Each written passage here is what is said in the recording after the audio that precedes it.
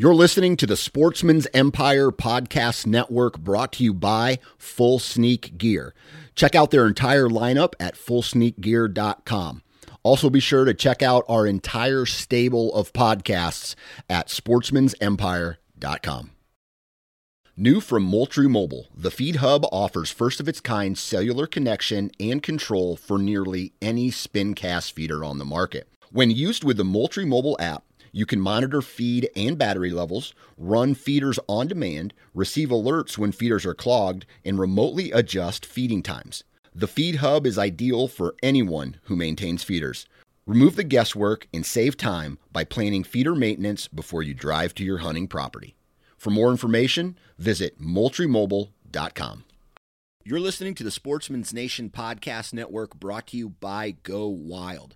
Go Wild is the fastest growing social media application for outdoor enthusiasts, and it's designed by outdoor enthusiasts.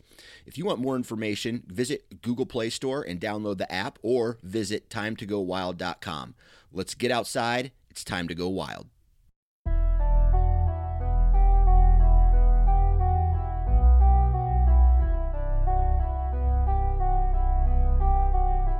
Ladies and gentlemen, welcome to the Nine Finger Chronicles Hunting Podcast, brought to you by Exodus Trail Cameras.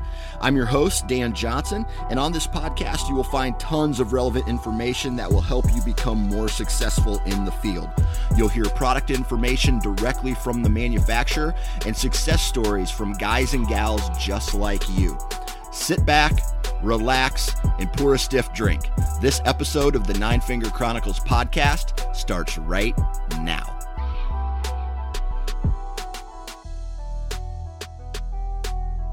All right, ladies and gentlemen, here we go again. Welcome to the last podcast of 2018. Hopefully you guys are ready for 2019 because it's here. I know that with the Sportsman's Nation overall, I'm just freaking excited for 2019, what we've done in 2018, and where we're going to be going in 2019, man. I cannot wait for you guys to see and listen and feel and read some of the new content that we have coming out. It's going to be very, very kick-ass. I'm really excited about it, and more information to come on that probably within the next couple weeks.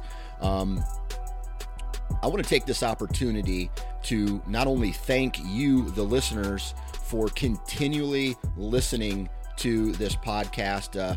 That just tells me I'm doing something right, and I appreciate your loyalty in following this podcast. It's an honor. I really do mean that, and I want to thank my wife, although she'll never listen to this, and my kids for putting up with me, for sitting in this closet that I've called my Nine Finger Chronicles headquarters. I'm sitting right next to a baby crib because my office also doubles as a nursery. So my goal in 2019 is to get out of this room and head upstairs to a newly refurbished office above my garage. That's the goal. And then once I can do that, it's takeoff time, man. We're going to be putting some things into overdrive. I also need to thank the partners of this podcast, right? They pay me, and that allows me to grow the business, and it allows me to buy this microphone and the hosting fees and all the things that go into launching and editing a podcast, getting logos done, buying and updating new equipment and software. It's not cheap. And so huge shout out to all the partners, Exodus Trail Cameras. If you guys haven't checked out Exodus Trail Cameras, please do that. They have two cameras out right now that are kick-ass, and I would put those cameras up against any other trail camera on the market, hands down, period, point blank, whatever. Second, Wasp Archery. Man, it's an American-made company, and their products are made from the most durable material that you can make broadheads from, and I'm a firm believer in their fixed blade broadheads. I shot the Boss 4-blade this year, and I'm telling you right now, I don't think I would have killed my buck if I had a mechanical broadhead on there, and I feel that the Wasp definitely did its job. It got the job done, and it's basically like a sharp sledgehammer, right? It just destroyed whatever it hits. Lone Wolf tree stands, I really don't even need to say anything about them, right? That tree stand alone allows me to get into position wherever I need to be, not where there's shooting lanes, not where there's straight trees, but the right tree. And if you guys, if this is your first podcast that you've ever listened to of the Nine Finger Chronicles, go back. I almost talk about Lone Wolf tree stands every episode. Lastly, or not lastly, but next, Deer Lab, right? I don't talk about this enough, but Deer Lab is one of the best, I guess you would say, deer hunting softwares that there is. Actually, last night I was staying up really late looking at all my old trail camera pictures from 2018 and uploading them into Deer Lab, and then kind of looking around at the data that those trail cameras provide. So go check out deerlab.com. I'm not going to get into detail on it right now, but just if you run trail cameras and run a lot of trail cameras and you want to try to forecast deer movement, you need to check out Deer Lab. Prime Archery, man, dude, go shoot their bows, right? One of the best bows on the market, in my opinion, and we've talked about that on the show before. Ripcord arrow rests, guys, I don't know what to say. It is probably one of the toughest pieces of equipment on my bow, and I beat the shit out of my equipment every single year. And Ripcord, with the mud and the rain and the ice and the dirt and just me handling it, holds up and works every single time. You need to go check out Ripcord arrow rests. They got new shit coming out this year too that I'm really excited about. Ozonics. I have been a firm believer of ozone technology and what it can do in the hunting industry for several years. And I've used an Ozonics product for several years. And not only what it does in the field, but what it does after the hunt. It cleans your clothes without having to clean your clothes, if that makes sense. Go check out ozonixhunting.com. Tons of great information about that. It's really a game-changing product. And then lastly, and probably the most important, hunter safety systems. Guys, if you're not hunting with a tree stand, you're with a safety harness, you are a straight up idiot. You need to get a safety harness, and you might as well use a hunter's safety system safety harness. Actually, they're way more comfortable than what I was using in past years, and they are I don't know, the material is kind of soaked or treated in this ElimiShield product that they also make. It's basically a scent elimination type of product, and it's that's really cool too. But those are the partners of this podcast. They pay me. I promote their products. We all know how this works. It's a business, right? And without their paychecks coming to me, without those checks coming to me, this wouldn't be happening. So please take some time and go check out those partners, right? I'm telling you, every single one of them I use every single year, and every single one of them I trust, and every single one of them helps me kill deer, straight up. Now, lastly, today's podcast, man, we're going to be talking with Chad Yingling, and Chad is going to walk us through. This is a really good BS session / hunter profile podcast, and we get into absolutely everything. So if you like to hear bullshit, you're going to love this podcast. Thank you. 2018, but we got to go on to bigger and better things. 2019 is going to kick ass. The Sportsman's Nation is going to grow. You're going to love the direction it's going in. And enough of me talking. Let's get into today's podcast.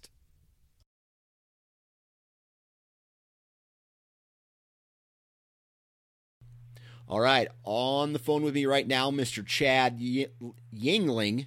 Yingling. What's up, man? Just living the dream, Dan. How are you doing today? Oh, not too bad. However, one of my favorite beers to drink when I head out east to like Philadelphia for work is Yingling beer. It's very delicious. I really wish that I was seeing some sort of an income off of that, but yeah, that's not happening. Right. So today we're gonna just BS for a little bit, talk about how your season's gone, talk about some of the area you hunt, kind of like a BS session mixed with a hunter profile podcast. But before we do, as always, why don't you tell everybody where you're from and what do you do for a living? All right, so I'm Chad Yingling. I'm from West Central Illinois. I've been a registered nurse for 11 years, as well as got 60 head of beef cattle. Me and my dad work those, and then I do a little bit of taxidermy work on the side. Oh, nice. How long have you been doing taxidermy? About 8 years. 8 years. Nice. Has it been something that what's the learning curve like for taxidermy? Really, it wasn't that bad. I had a few racks that I wanted to mount, but it's expensive. So I bought a couple DVDs actually from a taxidermy school. Watched those a few times. Mounted a few of my own deer. My buddies liked my work, so I mounted a few for them. Their friends liked it, and it just kind of blew up from there. So like the first 2 or 3 years I did 30 to 50 heads, and then we had a kid, and I had to make a cutback on some time. So I'll do maybe a dozen to 20 a year now. Wow, that's still quite a bit considering all the work that goes into a single mount. Oh yeah, man, I got like 28 hours time in on a mount. Right. So do you do the tanning? Oh, yeah, I tan my own. I tan my own hides and do everything myself. So awesome. That's cool, man. And then obviously the livestock keeps you busy as well. Yep, it does. So let's see. This time of year, do you guys do like a winter calving session or not? We actually have it split up to where the cows that I have on my place will start calving end of February. Gotcha. And then my dad's will start down at his place on the other end of the county. His will start out in August. Okay. So we can kind of help each other out. Yeah, absolutely. Cool. Yep. Kids plus extra jobs plus full-time job. I know exactly what that's like, and time is limited. So, but you make time for hunting season, right? Oh, absolutely, man. Yeah. So I think the first question I want to ask you, just kind of real high level, how was your 2018 season thus far? Ups and downs. Started out great, and then fell off pretty quick. Shot a really nice buck that I had a lot of pictures of through the summer, and had him showing up in a bachelor group on a food plot that led into some beans. And he was showing up with another deer I was after pretty regularly, 2-3 times a week. And we got a cold snap there in beginning of October, like October 11th. And so I went in, and that deer came out with a bachelor group. The other buck I was after, he didn't show up, but that one was still there. Came out, fed right by me, 20 yards broadside, put a shot on him, and I thought I 10-ringed him. So much that I went back home and called all the buddies and my dad, and packed my 4-year-old kid up to go do a blood trail that I thought was going to be like 50 yards, and that was not the case. Yeah. So what happened with that shot? Sounds like it was a little forward. It was a little forward and a little high. I don't know if maybe a little bit of target panic. Got the pin on him and punched the release a little bit, but the blood trail, tracked the deer for a mile or so and ended up losing blood. And so there was just feeling absolutely miserable and sick after shooting a deer. Like I think that deer was like 160 some inch 10. Yeah. And just feeling miserable afterwards. But my neighbor to the west, who let me actually go look for him over there, sent me pictures 2 weeks later of that deer on his feet. He'd actually been fighting because he busted off a G3 on one side. Right. And he made it. He lived through it. Yeah, and that's the good thing, man. You know, like Yeah. it always sucks to put a bad shot on a deer, but if they make it through, you know, it just takes a little bit of worry off you. Now, what really sucks is if you shoot one and then you don't ever see it again. Yeah. Yeah, that would, I mean, at least I got a little bit of closure on it to where I'm like, okay, thank God he made it. So yeah, I think we've all been there at some point in our hunting career. So, so you got into a really good buck, put an arrow in him, didn't find him. What happened after that? Basically just kind of kept running trail cameras. The way our farm kind of lays out, we don't have like, you know, just a big block to hunt. There's, you know, just little farms kind of spread out. I have one that's, you know, 80 acres here, another 40 acres over here. And, the biggest one's like 110 acres. Yeah. And our family farms, but most of it's the just ag fields, not a lot of woods on it. So, yeah. But we kind of compiled every year, kind of doing I say every year, but I've only been doing trail cameras for 2 years. Oh, really? But kind of put oh yeah, I did cameras way back when they first came out, the digital cameras that took like 10D batteries, and they weighed about 15 pounds. It would last like a week. Yeah. Yeah. And I just couldn't I just felt it was way too intrusive. So I just stopped doing it. Huh. That's crazy. But, yeah. But So- 2 years ago, go ahead. So when you started using trail cameras for the very first time, I mean, back in the day, because one thing that happened, there was like an aha moment when I started using trail cameras. I didn't realize what kind of deer were running around the timber. And then all of a sudden I start using trail cameras and I'm like, holy cow. I do live in a really good state for whitetails. Now I just got to figure out how to go kill them. Yeah, man. It's pretty crazy. The deer, I mean, when you're out driving around and cruising back roads, kind of doing some glassing and scouting, Yeah. You'll see some deer and you're like, yeah, that's a pretty nice one. But then you start getting these pictures of these, you know, old nocturnal deer that just show up out of nowhere. Yeah. And you're like, oh my God, I didn't know there was things like this running around here. Yeah, absolutely. Absolutely. So, so the rest of the season, what happened? So I had a buck actually that I'd been after for 3 years. In 2016, which was the year before I did trail cams, I had a encounter with this deer. I had a doe just come blowing under me, Yeah. being followed by a little buck, and I made a real quick move to grab my bow. And next thing I hear is a deer blowing, and I look back, and here's this giant buck standing there, like 40 yards, looking at me. And he's a very unique deer because he has like inside tines and outside tines on Yeah. his rack. And he goes bounding off through the field, and that was the last time I saw him that year.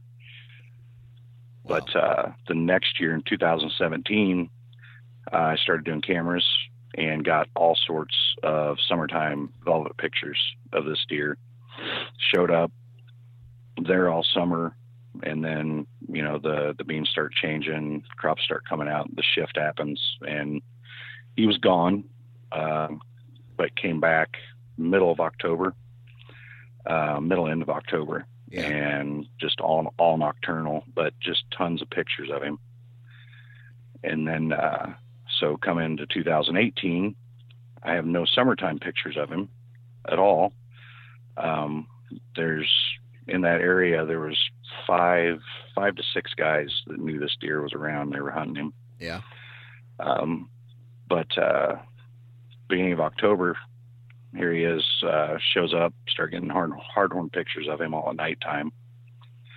And just kept checking cameras and kind of trying to wait for conditions to be right to hunt him. But the pictures I was getting of him, he was always coming from like an oddball direction where all the other deer weren't coming. So it kind of told me he wasn't staying on me. He was staying on our neighbors in a little like 12-acre CRP patch. And he was always coming from that direction. And so my rutcation I took, which was like the 2nd through the 11th of November, I did lay eyes on him twice coming out of that CRP patch. But the problem is when he comes out of that CRP patch, he's in the middle of a 50-acre field with nothing around. So did you try to maybe ground blind him at all, or sit on the ground, or did you just kind of like wish and pray he came by your stand? That's why you're so smart and you do this for a living, man. I did put up a ground blind. So you did or didn't? I did. You did? I did. Okay. I had a food plot that was not too far from where he was bedding, like 300 yards from where he was bedding. Right. And it was about a 1/4 acre of oats and turnips that led into about 1.5 acres of standing beans that we left. And so I put a ground blind out on the very far, it'd be the east end of that, which was the closest I could get to that wide open field. Yeah. And I just saw him those 2 times in November. Nothing after that. I tried putting out a decoy on a terrace in that wide open field, a doe decoy, hoping to catch him coming out of that CRP and maybe get him to come over there across the wide open field. But I never laid eyes on him again. Man. Until the people that own that property, they drive their 4-wheelers everywhere during gun season. And so after the gun season happened, I checked my cameras. It would have been the 25th of November, because there was a big winter storm moving through that evening. So I checked my cameras the 25th that morning, and I was moving them off of scrapes to put them back on food. And he was in my food plot every night the previous 6 nights. Okay. From like 9 p.m. to 1 in the morning. So what? Because I got something like that going on right now. I just had a buck show up to a food source the last couple days, really, really late. It's after shooting light, obviously. He starts showing up about 9 o'clock, and then I think I get him walking back somewhere around like 1 in the morning. So how do you, how did you, or are you, or will you, or whatever, how are you going to try to get after this buck with the rest of the season, knowing that he's not going to be getting to your field edge until a huge cold snap fronts, or I don't know, or you run the risk of never even getting a crack at him? So what happened is, after the gun season, which was like the 16th through the 19th, all these pictures I got of this deer, when I checked my cameras on the 25th, he was now coming from the west. Okay. The complete opposite direction from where I'd been getting all the pictures before, which he was coming. So that told me he was now bedding on me. Yeah. And it was back on a ridge where actually I took some info from your guys' podcast. I did a bunch of hinge cutting back on the edge of this ridge before it drops off into a creek bottom. Yeah. Like a 50-yard wide area, 50 by 50. I did a bunch of hinge cutting to try and create a bed, a bedding area. And all those the 6 pictures I got that week of him being in the food plot were him coming from the west, coming from that side. Okay. So the 25th, that morning, I checked those cameras. Then it dropped from the 25th to the 26th. It dropped 30 degrees and had like 5-6 inches of snow. Yes. And so, but that was a Monday. And sick people are still sick, even if the weather's bad. So I have to go take care of them. Yeah. So I do home care, actually. So Okay. I work out of my house, and I travel around and take care of patients in the rural community. But the weather was so bad and the roads were so bad because of freezing rain and all that. Our bosses sent out an email basically saying, only see the patients you absolutely have to. Mm-hmm. So I went, saw like 5 patients that day for lab draws and wound care, and then went home. It's not fit to work, but by God, it's fit to deer hunt. So That's right. I went, got in the stand by, well, I can go back to this. I had that ground blind there that I could have been nice and toasty in with a little heater. Yeah. But all the pictures, this deer was coming right by a stand. I'd moved an observation stand over onto this food plot so I can hunt it with northwest winds, kind of into a kill plot or a kill stand. And so I got in there, hunted that stand, got in there at 1:30, and that buck showed up at 3:30 coming out. Okay. So he's walking out. I can tell it's a nice buck. Grab my bow, get stood up, and then he comes through the oats and turnips and gets to the edge of the standing beans. And I can tell exactly what deer it was then because he's about 50 yards away. Yeah. And my knees just go weak and heart's beating and just like, holy shit, that's this deer I've been after for 3 years. Oh my God. And, thank God he didn't just come right in because I got to watch him feed out in the standing beans for about a half an hour. He started working up the north side edge of the field, just kind of made a semicircle, made a loop out, and came down the south edge of the field and gave me a 35-yard shot. But so when I shot, though, he ducked, and I hit him high and back. Okay. And I thought, oh, God, we got a repeat of early October. And just for clarity, I just want to clear things up. That this is all happening this year? Yeah. Yeah. Okay. All right. Go for it. So I hit him high and back. I didn't get the hunched up, gut shot response. Did he mule kick at all? He did not mule kick. He just took off like a bat out of hell. Yeah. Tail wasn't tucked. It was up. And it just immediately was like, oh no. So packed everything up, got down. Like I said, it was 3:30 when he came out. I shot him at like 4. Went to find my arrow, couldn't find my arrow. It was under, 5-6 inches of snow. So I went to just track him. I said, I'm going to track him to the edge of the woods, see how the blood trail looks, and I'm going to leave. So, snow was on heavy, great tracking conditions because you see tracks, and blood trail was like 3 feet wide, little bitty spatters. So it looked like it was spraying. So I thought maybe that artery, runs under his back, possibly one lung, but I just decided I was just going to leave. And I called my dad and called my cousin to kind of rally the troops and told them we'd meet up at about 7 to go back out. Was it snowing at all for fear of you having losing the blood trail because snow was coming down, or had it stopped snowing? It had stopped snowing. It had dumped that like 5 to 6 inches overnight, right. And it stopped snowing, but the temperature was, it was like 18, 20 degrees with like a 15-mile-an-hour wind. Yeah. Yeah. So, it was cold.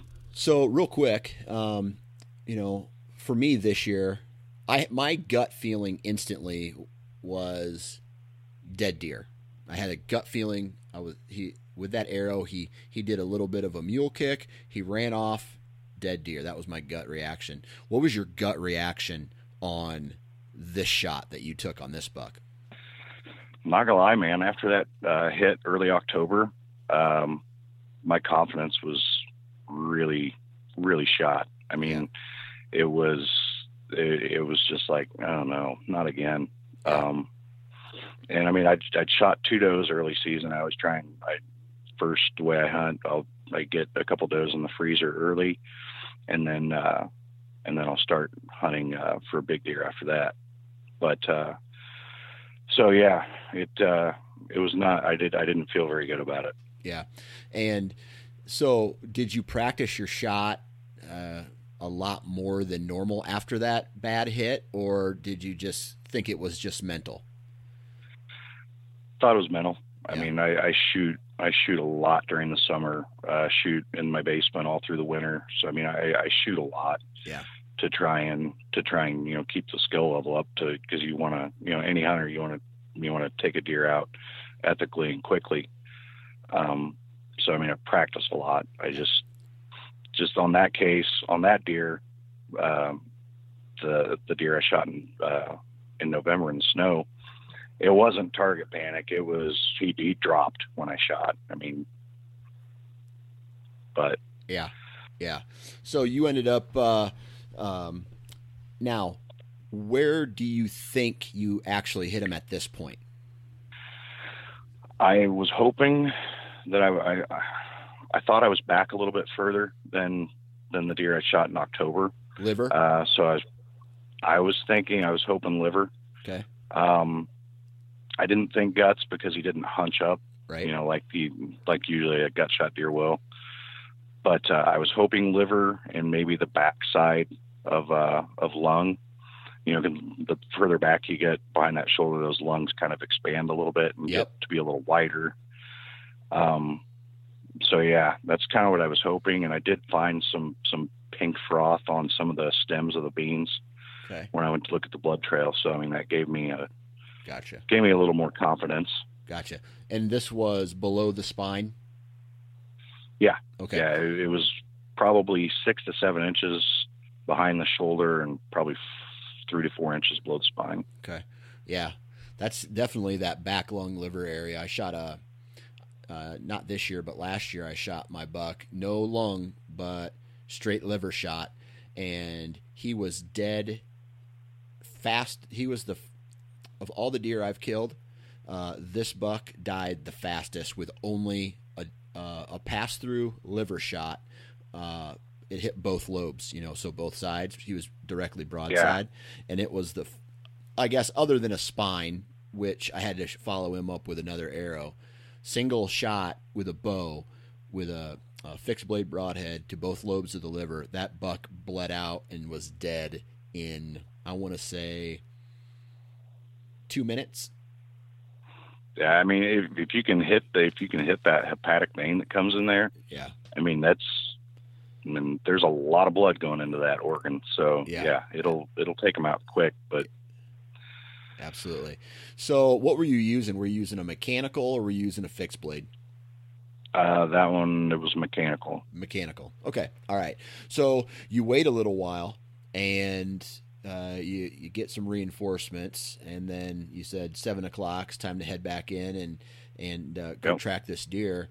As you start following the blood trail a little bit, does the blood pick it up at all? It kind of stayed the same. It was, I mean, you could see it really well in the snow. It stayed really wide, like it was kind of spraying almost. Little dots that were spraying out. 3 feet wide. Yep. And I'm glad that I backed out, because found his first bed like 50 yards inside the edge of the woods. Good. And that made my confidence immediately go through the roof.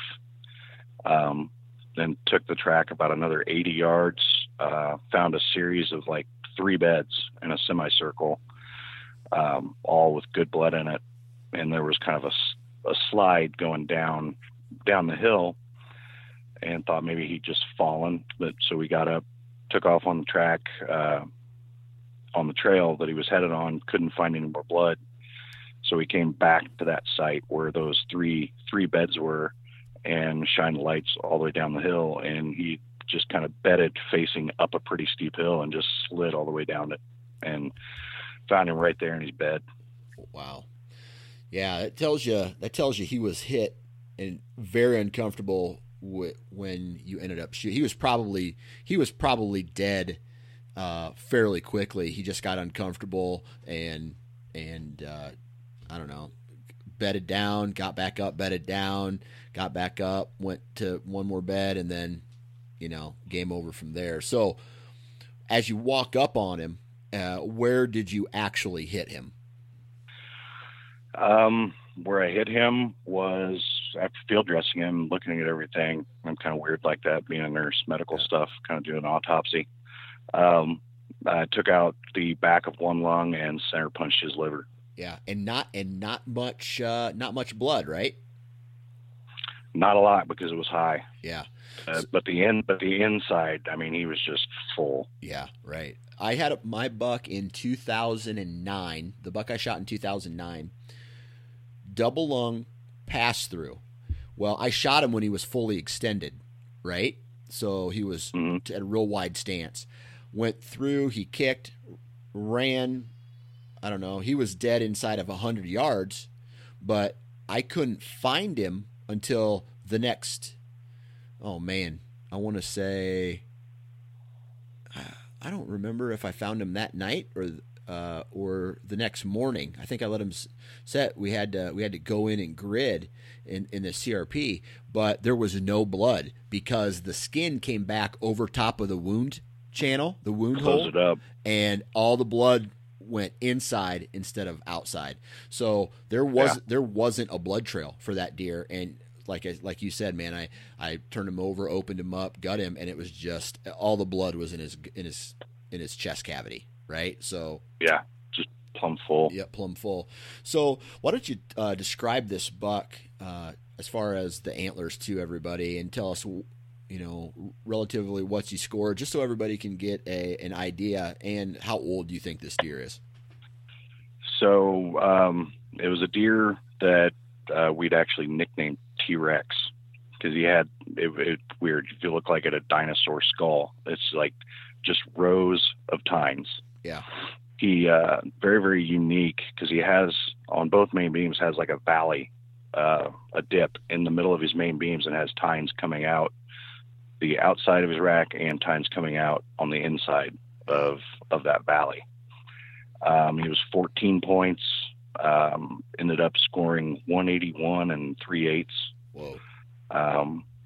But body wise, he wasn't a very big deer. Yeah. He was maybe 180 pounds, 170 pounds. Really? Worn out from the rut, you think? I think so. He was kind of wore down. His neck really wasn't that big. Yeah. But I mean, I knew he was an older deer because I'd been chasing him for 3 years. Right. In the first year I saw him, I mean, he was a stud. He was, 160-inch deer. So I knew he was at least 3.5 then.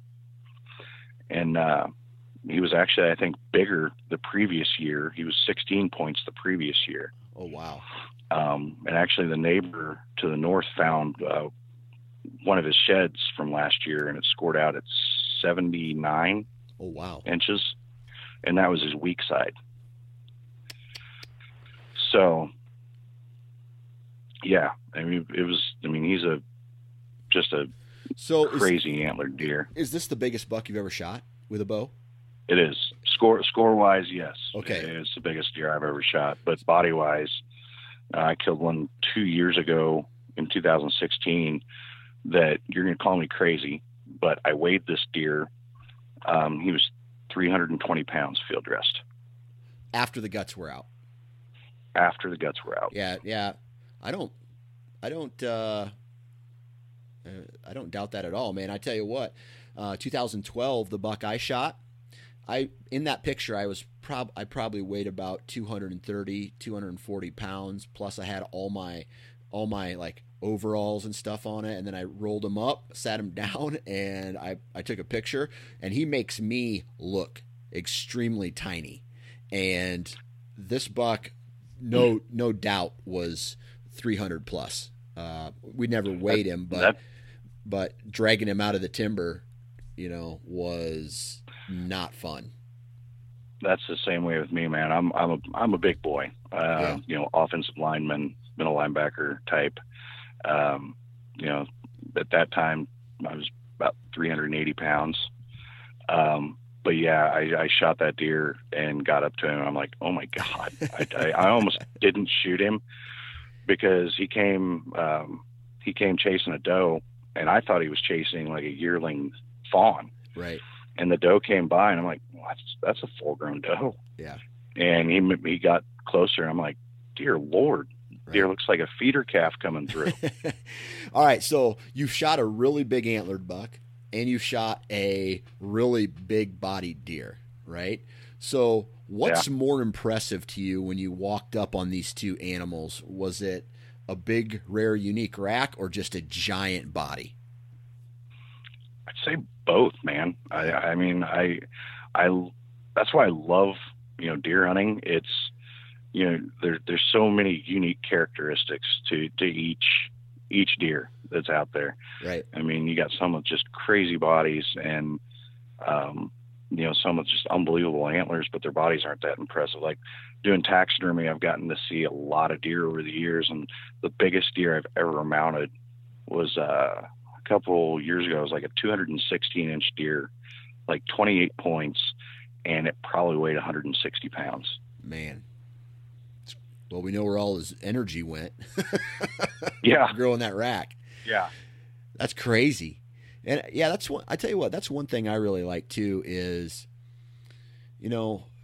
and I haven't mule deer hunted enough to know this. I haven't elk hunted enough to know these things. But one thing that is always cool about whitetails is I feel like the characteristics are so much different, unlike an elk where if it's a 5x5, all the antlers kind of look the same, or if it's a 6x6, all the antlers kind of look the same, or a mule deer, unless it's a giant, all the antlers kind of look the same, But that's me also not knowing as much about those species as I do whitetails, when I can look at my shed wall and I can look through trail camera pictures and I can say, that's this buck. There's his shed antler. Here he is at this age. Here he is at this age.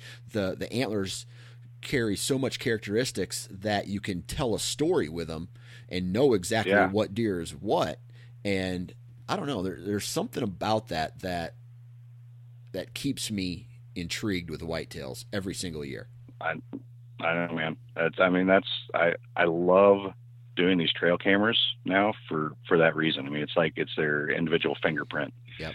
You have all these different 8-pointers running around, but I mean, you have some that are just insanely wide, some that are super massive, and each deer is just unique to, they just have their own look, and it's a lot of fun getting to get those pictures of them and then get to chase them when hunting season comes in.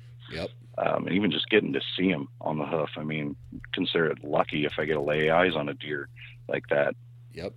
Absolutely. Absolutely. So kind of going back to this year's buck, man, like when you walk up on the biggest buck that you've ever shot and you kneel down and you grab his antlers and pull his head up for the very first time, what was your emotional state? What were you feeling? What were you thinking?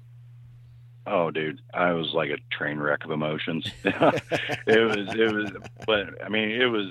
It was so cool because, my dad got me into hunting back in, I think I killed my first deer in 88. And, I'm lucky enough, I still get to hunt with my dad, and he's in his early 60s and he still hunts with a compound. And so, all the work I get to put in on, trail cams and doing food plots and all that stuff, I get to see him benefit from all that stuff and get to, go out and chase these deer with me. And, last year, for instance, I had, first year doing trail cams, had a buck that was hitting the scrape 3 days in a row, middle of the day. Said, hey, the steer's back there. I know it's a hike, but I said, he's been coming in regularly. And he goes back there, and before I even get up in my stand, my phone is buzzing saying big buck down.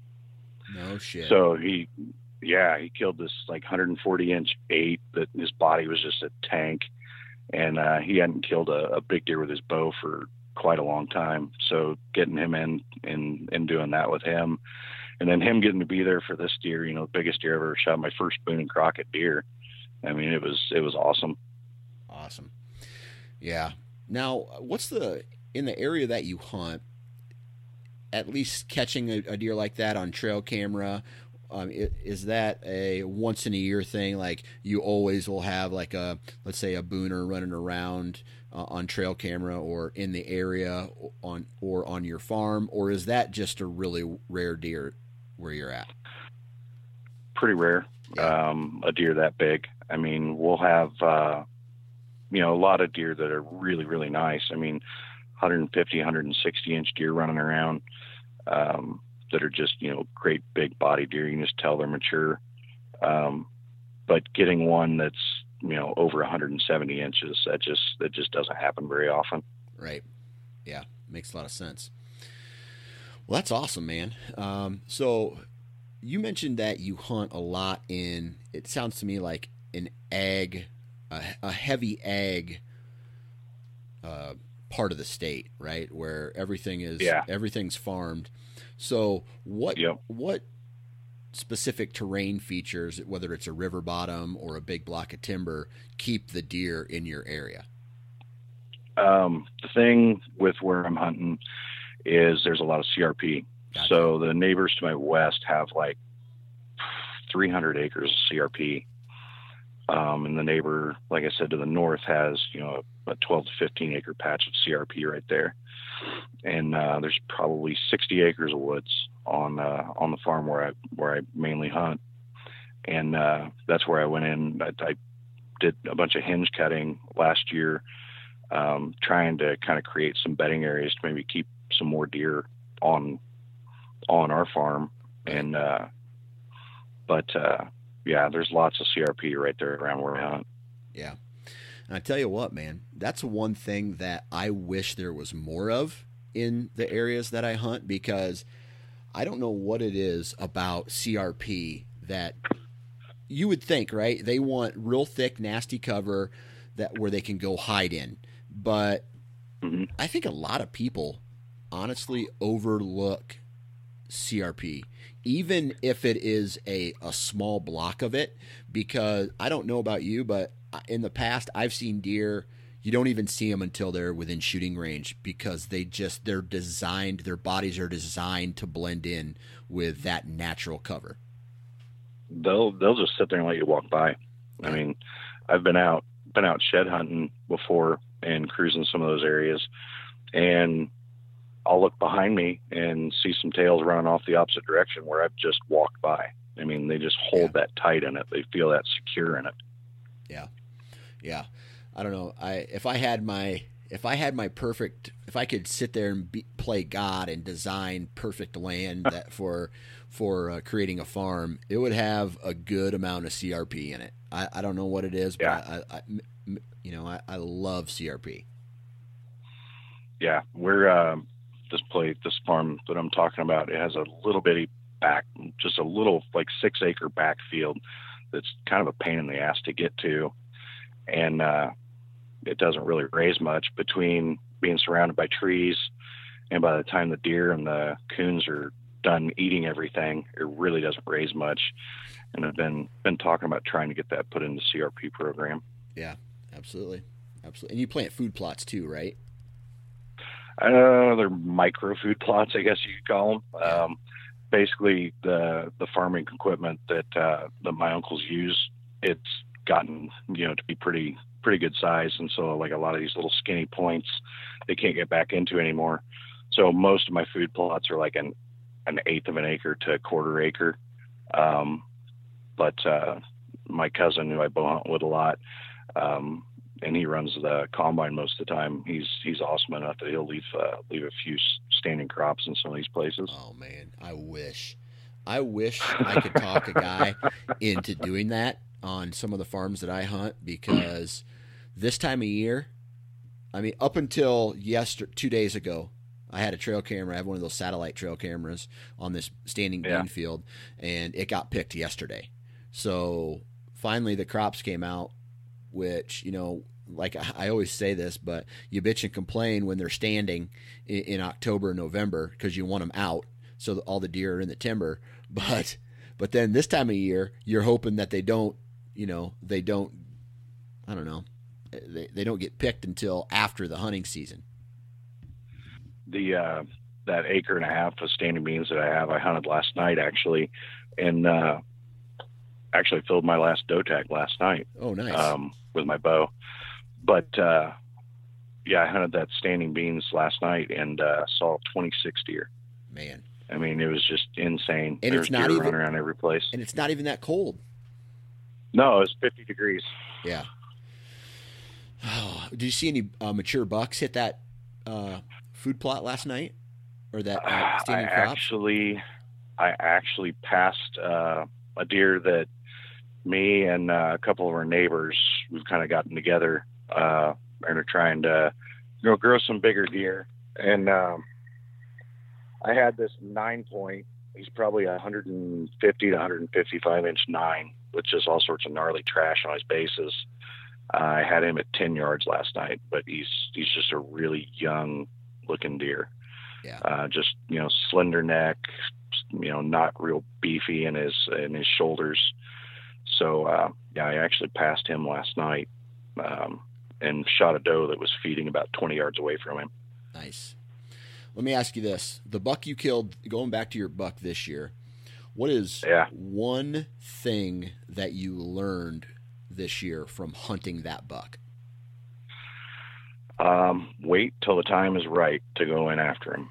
I mean, that the cold snap, dropping 30 degrees, 5 to 6 inches of snow. I mean, that's the whole reason that deer was up on his feet that early. I mean, the only daytime hardhorn picture I have of that deer is from the night I shot him. He walked by my camera on the way out to where I shot him. Wow. So, I mean, that's a good lesson. I mean, and isn't it such like a hit and miss, because you said that you found success because you waited for the right time. And then there's a handful of people out there, probably equally parts, be patient as opposed to be aggressive and go in and find him and kill him. But with the layout you had, the scenario that you had, you felt it was best to be patient, wait him out, and the conditions told you go in and kill him, and you went in and killed him. So there's a lot of luck involved in it, but it, like I said, using those trail cams, having been there the last 6 nights, before that, I knew he was in the area, knew he was bedding close, conditions changed, made it to where I thought it was perfect. So I thought if he's ever going to be up on his feet, it'll be today. And, it happened to work out, man. And now you have some taxidermy work to do. And now I have taxidermy work to do. There you go. Unfortunately, it'll be the last one I get to this year, but I've got 18 other heads lined up to do already. Oh, wow. Cool. Well, Mr. Yuengling, I really appreciate you taking time out of your day to hop on the podcast and BS with us for a little bit. So no problem, buddy. I appreciate it. So appreciate you putting out all the content you do. Learned a lot from it.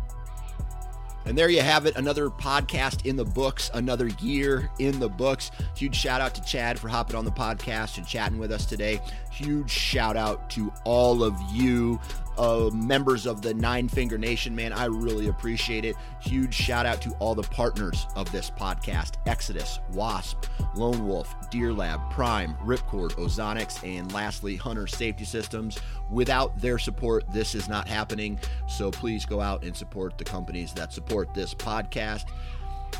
Go leave a review on iTunes or wherever you download the podcast. Check out the Sportsman's Nation website, Sportsman's Nation, MENS, sportsmansnation.com. Tons of great podcasts and content there, not only for big game and whitetails, but we just started a fishing podcast, so go check that out, man. 2018 has been real. If you still are hunting, our friends at Hunter Safety Systems are reminding us all to please wear your damn safety harness. 2019, I'm coming for you.